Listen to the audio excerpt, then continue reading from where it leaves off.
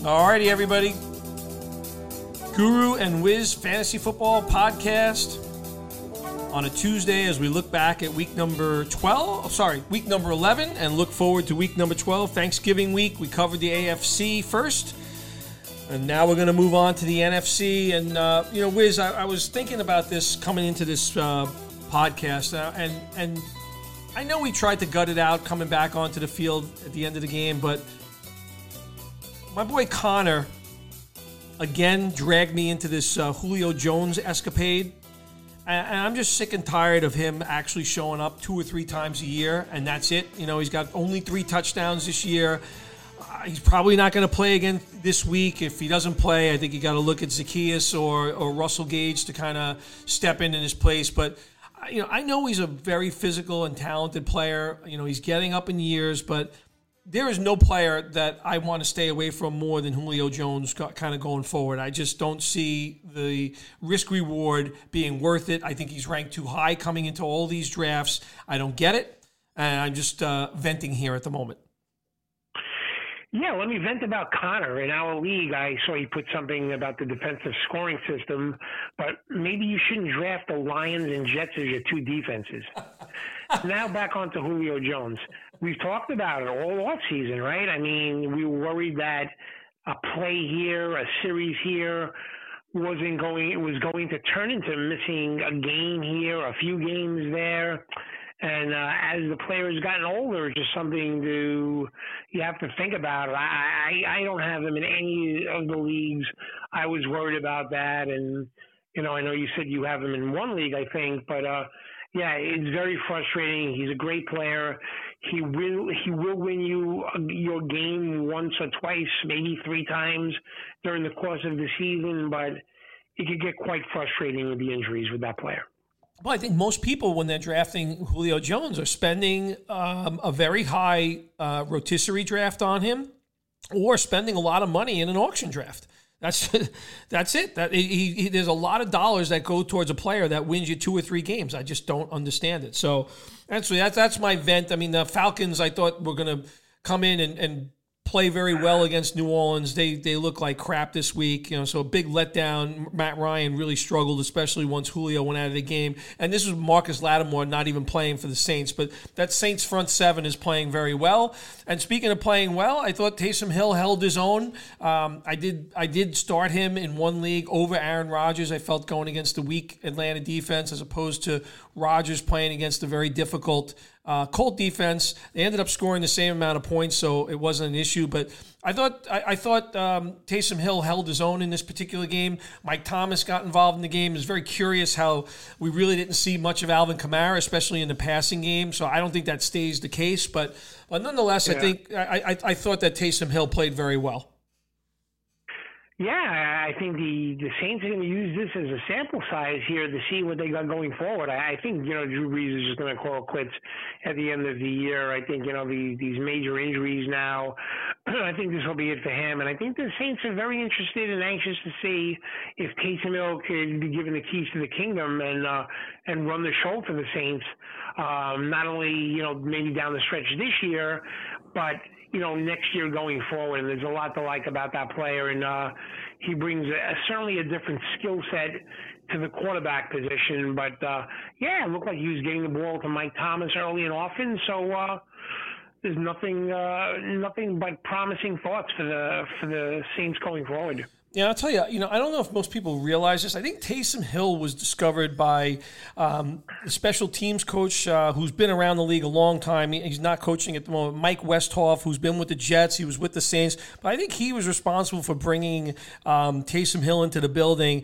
Taysom Hill's a 30-year-old guy. He spent time on a Mormon mission, getting his first start in the NFL. But I just think he did a very, very good job. Yeah, he had 1 or 2 underthrows on some of those long passes, but I think he'll get a little bit more confidence. I look forward to see what he does. And now this week he goes to Denver, so we'll see what happens in that particular game. But I was very excited to see him succeed. Additionally, I was excited to see P.J. Walker, the XFL star, step in for Teddy Bridgewater, keep those offensive players from Carolina Panthers relevant. I'll tell you one guy who's been amazingly relevant of late, Curtis Samuel, we talked about this guy in the preseason. He has been rock solid for the last 4 or 5 weeks. Not to take anything away from Robbie Anderson or DJ Moore, but Curtis Samuel is being used by Joe Brady in every single game in a lot of different positions. Really excited to see what he's doing. He shouldn't be on any waiver wires at this point in time. Like I said, I mean, I'm impressed. I'm impressed the way Walker stepped into this. Maybe a showcase for him down the road for some other teams, because I think he's on a short-term contract here. Teddy Bridgewater, obviously, they paid him a lot of money. So, what were your thoughts on the Carolina Panthers, again, without Christian McCaffrey, but holding up against the toothless Lions? Something about these Ohio State players, Curtis Samuel, J.K. Dobbins, Tim McLaurin, the great Mike Thomas, just something about these Ohio State players. They're ready to roll in the NFL, and it's good to see Curtis Samuel being used in different ways, and not just as a gimmick player, but actually being thrown to down the field. He brings a lot to the table. Yeah, I mean, I like P.J. Walker. The coach obviously has that connection from Temple with him. And he made some mistakes. He had two terrible interceptions in the end zone, but didn't really matter. He's going against the Lions, who barely could cross midfield in that game, playing without Swift and Galladay. It's like ordering a BLT sandwich and they tell you that they forgot the bacon, lettuce, and tomatoes. It's basically 2 pieces of bread and a lot of nothing. So that's really what we can say about the Lions. I mean, if you have Swift and Galladay, it's a shame that this is Thanksgiving week, because you get the sense that if it was on Sunday, they both would play, but we'll have to see. But the Lions are not going to be able to match Deshaun Watson and the Texans without Galladay and Swift in this game. So keep an update on those guys for sure. Yeah, and we'll talk about that game probably tomorrow in some detail. But yeah, the Lions, it's not good. I mean, they've got injuries all over the place. It's not really a good setup for this particular game. Matthew Stafford is playing with a hurt thumb as well, so not a lot of good things to say here. I'm interested to see what the Bears do coming out of the bye week at quarterback. You had mentioned that you picked up Mitch Trubisky in a few leagues. Nick Foles is done for a while. The other quarterback is Tyler Bray. I know that's just a temporary Band-Aid, but the Bears are. I think they were masquerading as a potential playoff team earlier in the year. This team is going nowhere fast. It's an ugly situation in Chi-Town for sure. Your Minnesota Vikings are going to have to straighten out their act. That was a very bad loss, as you mentioned, to the Cowboys. But Adam Thielen and Justin Jefferson, alongside with Dalvin Cook, continue to post big numbers. They play Carolina. I'm interested to see what happens in that game coming up. I think there'll be a big offensive game for both of those teams. But they have to bounce back strong in this game. And, Davante Adams for the Green Bay Packers, he's as consistent a receiver as you're going to get in the game right now. I was reading a tweet that he said this is high accolades for Cooper Kupp. He called him the most underrated wide receiver in the NFL. But, Davante Adams isn't one of these kind of showy guys. He just goes out there and he just makes plays. Aaron Rodgers, even though he doesn't have a lot of help around him, I know Marquez Valdes-Scantling made a big mistake in this particular game. They do get Allen Lazard coming back. I think this will help that offense. And I know Tanyan has become a little bit of a focal point for Aaron Rodgers. He had a big game this past week. But boy, Davante Adams is just incredible. He continues to put up gaudy numbers. And, Aaron Rodgers looks very confident. They play against the Bears this week. I believe that's a Sunday night game, if I'm not mistaken. I actually think Al Michaels has the week off. I think you'll see Mike Tirico and Tony Dungy doing that game, if I'm not mistaken. So anyway, that's on Sunday night. But I look forward to seeing what Aaron Rodgers can do. Actually, I'm going to have to make a decision here. Aaron Rodgers against the tough Bear defense, or Taysom Hill in one of my leagues. So that's an interesting decision for me. Yeah, nice. You give some analysis on the players, on the broadcasters. Fantastic. The Vikings trick a lot of people, but they don't trick me. I predicted that the Cowboys would win this game. I wasn't surprised, sadly. This is what they do. They tease their fans They get them all excited that they're going to go on a big run, and then they lose to the Falcons at home. They lose to the Cowboys at home. So yeah, I'm not surprised about that.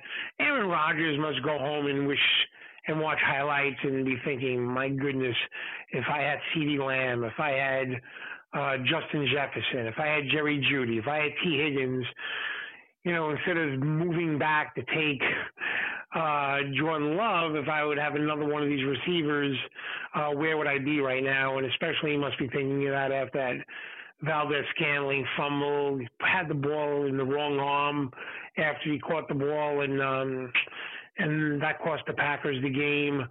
So, yeah, and the Bears is just more of the same with that ugly quarterback situation, no running game. So we'll have to see how it goes. It just looks like it's Green Bay's division by default. The other teams just can't seem to get their footing going. All right. Speaking of divisions, we've been volleying back and forth about the NFC East. We got a big game where one team, most likely, if there's not a tie, will come out with 4 wins. Where the Cowboys are playing the Washington football team. We'll talk in detail about the particular game tomorrow. I think all of these quarterbacks in this division it's very interesting when you look at all of them. So. We know Carson Wentz is playing horrendously. Alex Smith is an amazing comeback story. To me, he's an automatic comeback player of the year based on what he had to deal with the year after hurting with that gruesome leg injury. And for people who have not watched Project 11 on ESPN, you have to watch that documentary. Just incredible what Alex Smith really had to go through. But you got him in Washington. We talked about Andy Dalton. He was brought in for a reason for this money for 1 year. And I think the Cowboys, to me, out of the teams that played this past weekend, looked like the team to beat in this division. Ezekiel Elliott finally over 100 yards. Dalton managed to get Lamb and Cooper involved in the game. So you have to be encouraged as a Cowboy fan as you head into your traditional home game on Thanksgiving against the Washington football team. And then there's the Giants, who have played very well all year for Joe Judge, the rookie coach from the New England Patriots. A little bit of a controversy coming into the week with him having to fire the offensive line coach, which in a team that doesn't have a good offensive line warrants some concern. But they've been getting good efforts from Wayne Gallman. I think the receiving core has been confident, between Slayton and Sterling Shepard. And Daniel Jones finally had his first game in Week 10 without a turnover as a New York Giant football quarterback. So let's see what happens. But Wiz, right now, if you had to make a bet who's going to win this division, who would your choice be? Mine is the Cowboys. I'm going to say right now, you asked me who's going to win this. To the Cowboys, I'm moving to the Cowboys as we speak right now. I think to pick the winner of that division, you have to use the old Mo system. Eeny, meeny, miny, mo. I mean, it changes every single week. The thing I'll say about the Cowboys is it looks to me, and I've said this before the podcast, talking about the games last week, the bye week has done Ezekiel Elliott wonders. He looks healthy to me. Pollard looks good as the guy that spells Elliott, not a full-time share. That's when they're better off, when Elliott's getting the lion's share of the carries and Pollard's coming in to spell him. And, I just think the world of CeeDee Lamb. I just think he's a terrific player. And even with Andy Dalton, I think he's going to, put up good numbers. He made some amazing catch tracking that ball against the Vikings this past Sunday. This is a big game, but if that offense could put points on the board, they're certainly as good as anyone in that division. They're all evenly matched. I mean, Carson Wentz, you just don't know what you're going to get with him. All of the turnovers, the same thing with Daniel Jones, the ball security. So it's, in a way, it's so unpredictable. It's almost entertaining to watch that division play. But, looking at it right now, I would say that the Cowboys, with their offensive weapons all intact, probably can win this game on Thursday and be leading the division if Seattle beats the Eagles. Is that right? Yeah. That Seattle Eagles game is a Monday night game, if I'm not mistaken, correct? It is, yes. Yeah, so Yeah, the Eagles are in a tricky spot here right now. The Eagles are in a very tricky spot. They have just not played well. Apparently, all hell is breaking loose on sports radio in Philadelphia. They've notoriously been a tough crowd and apparently screaming and yelling for heads. Yeah, absolutely. Yeah, it's a strange game, and yeah, Monday Night Football brings out some strange things, and it'll be an interesting game to see when you have the Eagles play the Seahawks for sure. Well, I think the one thing with the Seahawks, when I look at what took place in their game, which seems like forever ago when they played the Arizona Cardinals last Thursday night, but getting a running game going again was a big factor in kind of balancing out the offense. Obviously, it was a big win for them. Kyler Murray played in this game injured, which really didn't help. So you have to watch that injury because I think that definitely affected him in this particular ball game. But Carlos Hyde had an outstanding game. They're expected to get Chris Carson back. But I think we're going to see a little bit more balance from the Seattle offense as kind of we move through here. And quite frankly, it makes weapons like Tyler Lockett and DK Metcalf that much more effective when you can kind of use a little bit of a play action stuff. I'd say the one thing to watch here, and we talked about Greg Olsen coming, last few games, he's been banged up in practice, and now he's out and out of the way. So I'm be curious to see who Seattle actually uses at the tight end spot, whether it's Disley or Hollister. And I think that's an interesting thing to watch out for. The Niners come back from a break this week. I think they're going to get both Mostert and Deebo Samuel back. I think that'll be helpful, but right now the Niners are on their last gasp here. They've got to win out to have any chance at the playoffs. Maybe the break helps this team. This team also went through some COVID stuff. I think those players have all been cleared now, but the Niners are going to have to finish strongly here. We talked a little bit about the Rams already, and it was really good to see them get that win this past week. I think they played a very effective game plan and utilized the strength of that team and Robert Woods and Cooper Kupp having big games and really stayed away from that rushing defense of the Tampa Bay Buccaneers. Yeah, I mean, look, Seattle's got the Russell Wilson and that dynamic duo with Lockett and Metcalf, but Carson gets them the tough yards. Carson gets them the tough physical play, gives them the tough physical play that they need. The rest of those guys are really good. Metcalf's a tough guy, no question about that. But they play kind of a finesse game without Carson. Carson brings that rough style to get the tough yards, to get the physical yards, and he seems to get better the more carries he gets. So he kind of makes that whole drink, the old Darryl Strawberry thing, on the straw that stirs it. I think, Chris Carson is the straw that stirs that drink. You got to have him for them to get the tough yards to make that passing game even better, and it certainly takes pressure off Russ Wilson.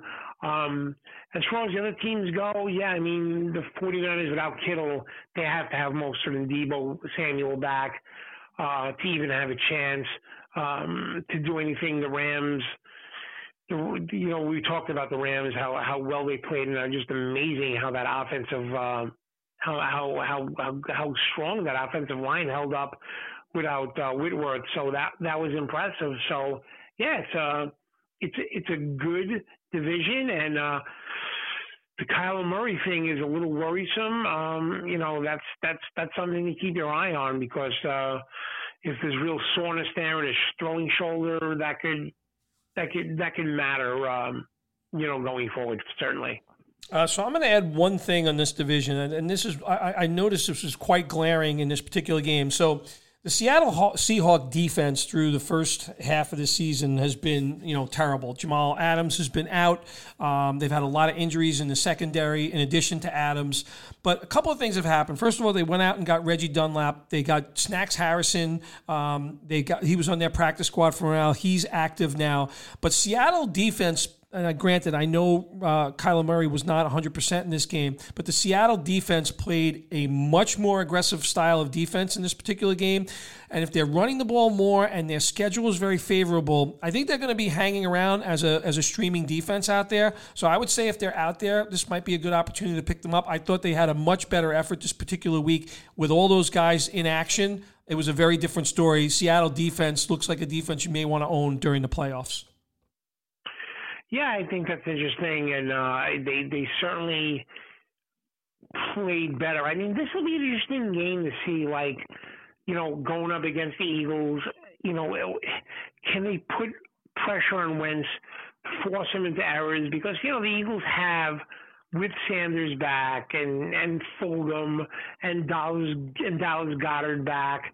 I know Rieger is back as well, and Alshon Jeffrey, but they have good skilled players. So I think this will be a good test on the road Monday night to see what they do. Because if they play a strong defensive game, you could really start them with confidence in the next few weeks. Because down the stretch, like weeks 13, 14, and 15, I think I want to say they play the Jets, Giants, and Washington. Yeah, that's correct. Yeah. And in this game, Carlos Dunlap had 2 sacks, right? Harrison's a good player up front, and we know Jamal Adams, what he does. But getting those players and adding them to what they have there I think that's something to watch. That's all. I know they've hurt everybody this year because they've done absolutely nothing. But I just think, you have to look at the situation, you have to look at the schedule, and it's probably a defense that's hanging on a lot of waiver wires. No question about it. One thing, Snacks Harrison stole his name from your partner, Snacks Mikey Meadows. So I don't know if Mike has copyrights on that one, but he was called Snacks many, many years ago. So we'll have to see and look up and see about potential lawsuits about that one. So just a couple of quick news items that have been coming out here. It is Tuesday, and DeAndre Swift returned to practice, limited session. And I don't know, they're saying for Kenny Golladay that he was held out of Tuesday's practice after getting in a limited session on Monday. So once again, a situation that you're going to have to watch. Raheem Mostert was brought back from injured reserve. We had mentioned that already. And I did see that the Jets put LaMichael Perine on their IR. So, as mentioned, Frank Gore, 36 years old, but he's probably going to be around on a few waiver wires. Some teams are going to probably stick their noses in and grab Frank Gore to help them in their stretch run. Yeah, I guess, yeah. He got a lot of carries, and I guess they're going to do that. Yeah, it's a shame about. It looks like DeAndre Swift will be a go. And what a shame about Kenny Golladay. You had him as your number 1 overall wide receiver this year, right? That's correct. And he just the injuries. It's so frustrating to have these guys that just can't get on the field. It's horrible. It hurts a lot, and especially too in leagues. The leagues, I own them in 2 leagues where we don't have IR slots, so you don't want to drop a player like that. But you keep him on the roster. It prevents you from maybe making a pickup because you're hoping that he gets back. And you want to talk about frustrating. Yeah, I don't have a place to put him. He sits on the roster. He takes up a spot, and I'm letting some decent opportunities pass me by. At some point in time, you probably have to cut the cord on it. It's unfortunate, but that's the way of it. Yeah, and also the Niners designated Jeff Wilson and Mostert to return from IR. So you'll see how that plays out going to the end of the week, which guy they actually activate, because all it does mean is that there's a 21-day window for the player to be actually taken off injured reserve. So don't know if it's this week, next week, the season, who knows, but I think there's a real chance that you'll see Mostert this week.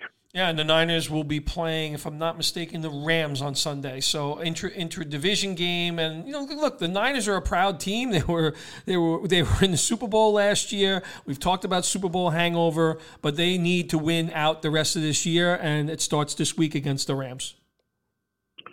Yeah, no question about it. So that's it. And I guess tomorrow we're going to talk about the 3 potentially or 2 Thanksgiving games, because by tomorrow night we may get a different result about the outcome if the game will be played between the Ravens and Steelers, right? Yeah, that's absolutely correct. So we'll see. We'll look for those updates, but any more cases is going to put that game probably on hold until later in the week. So. Well, that's it for Guru and Wiz Fantasy Football Podcast recap of the NFC. Catch the podcast on Spotify, SoundCloud, and Apple Podcasts. I'll wish you a good rest of the evening, Wiz, and we will chat tomorrow. You got it.